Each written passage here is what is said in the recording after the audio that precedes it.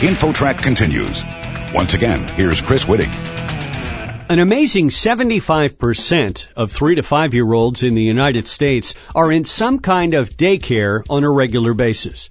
But in addition to academic pursuits, are they getting enough physical activity? InfoTrack's Roy Mackey is here to find out. Roy?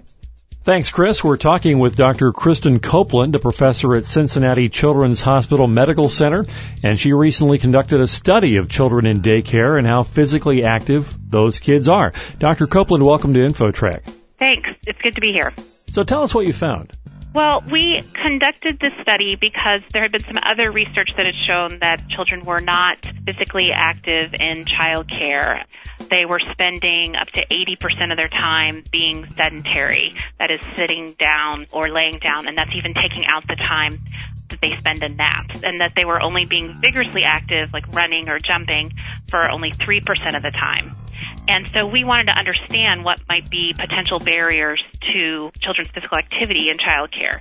And we thought, what better than to ask the folks who are there in the field day in, day out, and the childcare providers and the teachers.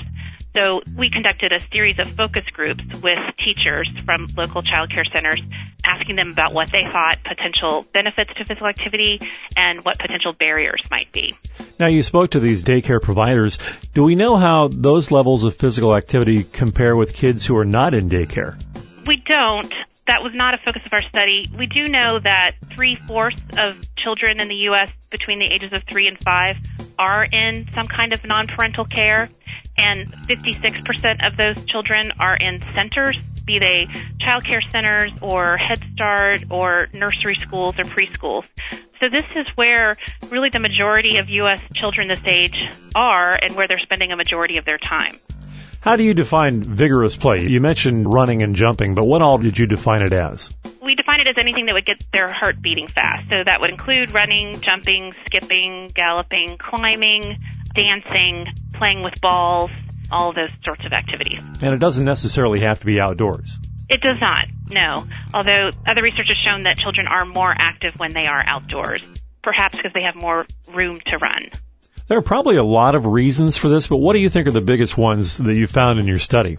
We found a number of barriers. In the report that we published recently, we focused on what we defined as societal barriers, and there were 2 primary barriers.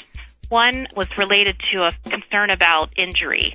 Teachers told us that the main disadvantage to physical activity was that children could get hurt. And they told us that there were at least some parents that had actually asked that their child not participate in vigorous activities on the playground out of concern that their child may get hurt.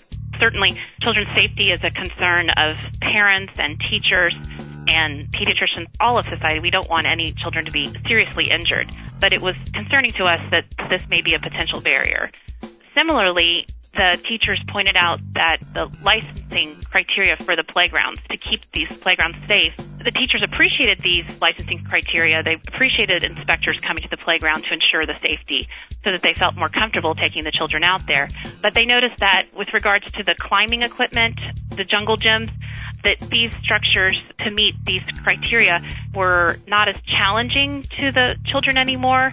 Children quickly mastered the skills associated with them and grew bored with the equipment. And the equipment would no longer be encouraging the children to be active, or that the children may seek out unsafe ways to use the equipment, such as climbing up the slide or going over the equipment in a way that was not intended.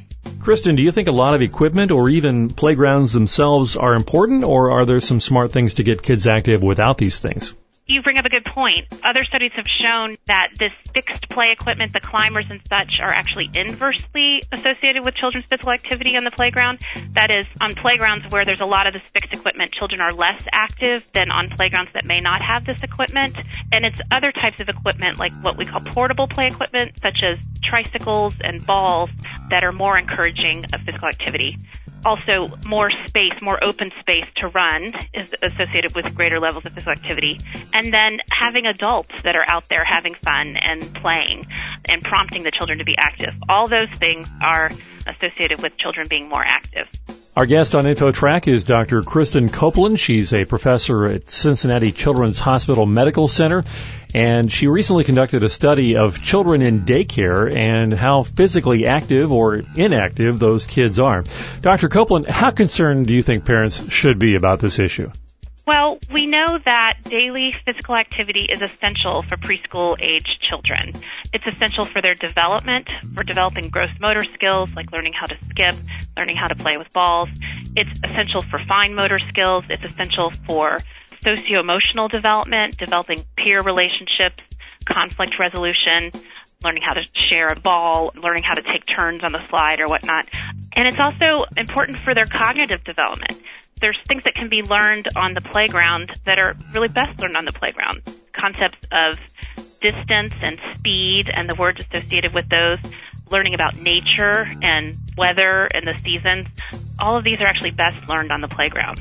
Teachers pointed out that it's a really big deal for children if they're not able to do something physically that their peers are able to do, such as skipping or climbing up a climber or using ball skills or whatever.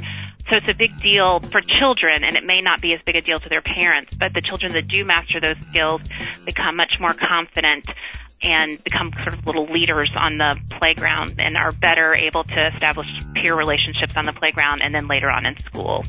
But the other thing that we heard from teachers was that parents were more concerned about what their children learned that day rather than whether or not they had gone outside or if they had mastered these fundamental gross motor skills. So parents were worried about school readiness, whether children learned their letters, their numbers, their shapes, pre-reading skills, and didn't seem to focus on these fundamental gross motor skills or these opportunities for play.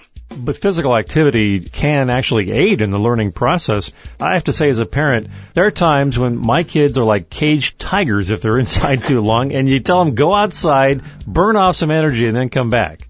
You are so right, and the teachers told us the same thing. Teachers said in the classroom they'd sometimes find the children being sort of rambunctious. So what they would do is play this game called Get the Wiggles Out, where they'd have the children stand up and dance or move around or wiggle. And after just, a few minutes, 2 to 5 minutes, they would find just after that brief period that children were much more settled and more calm and could concentrate better on whatever the lesson it was that they were going to do, whether it be read a book or sit in circle time to discuss things. And other research has shown us that children who exercise regularly and get that physical activity do better in school. They're better able to concentrate and focus. What kinds of questions do you think parents should ask when they're looking around for a daycare center or a preschool? These are early learning settings, so it's important that children are provided an enriched learning setting that covers really all the components of children's development. And so that would include certainly cognitive development and learning, socio-emotional development, and also gross motor development. So a program that integrates all of these aspects of development into their curriculum and into their daily program would be important. You would want teachers that could help facilitate this learning, who are trained in how to help children develop at their own pace. Dr. Kristen Copeland, professor at Cincinnati Children's Hospital Medical Center, thank you very much for joining us on InfoTrack. Well, thank you. It's been good to be here. And for InfoTrack, I'm Roy Mackey. You're listening to InfoTrack, the weekly show with information you should know. A production of Syndication Networks.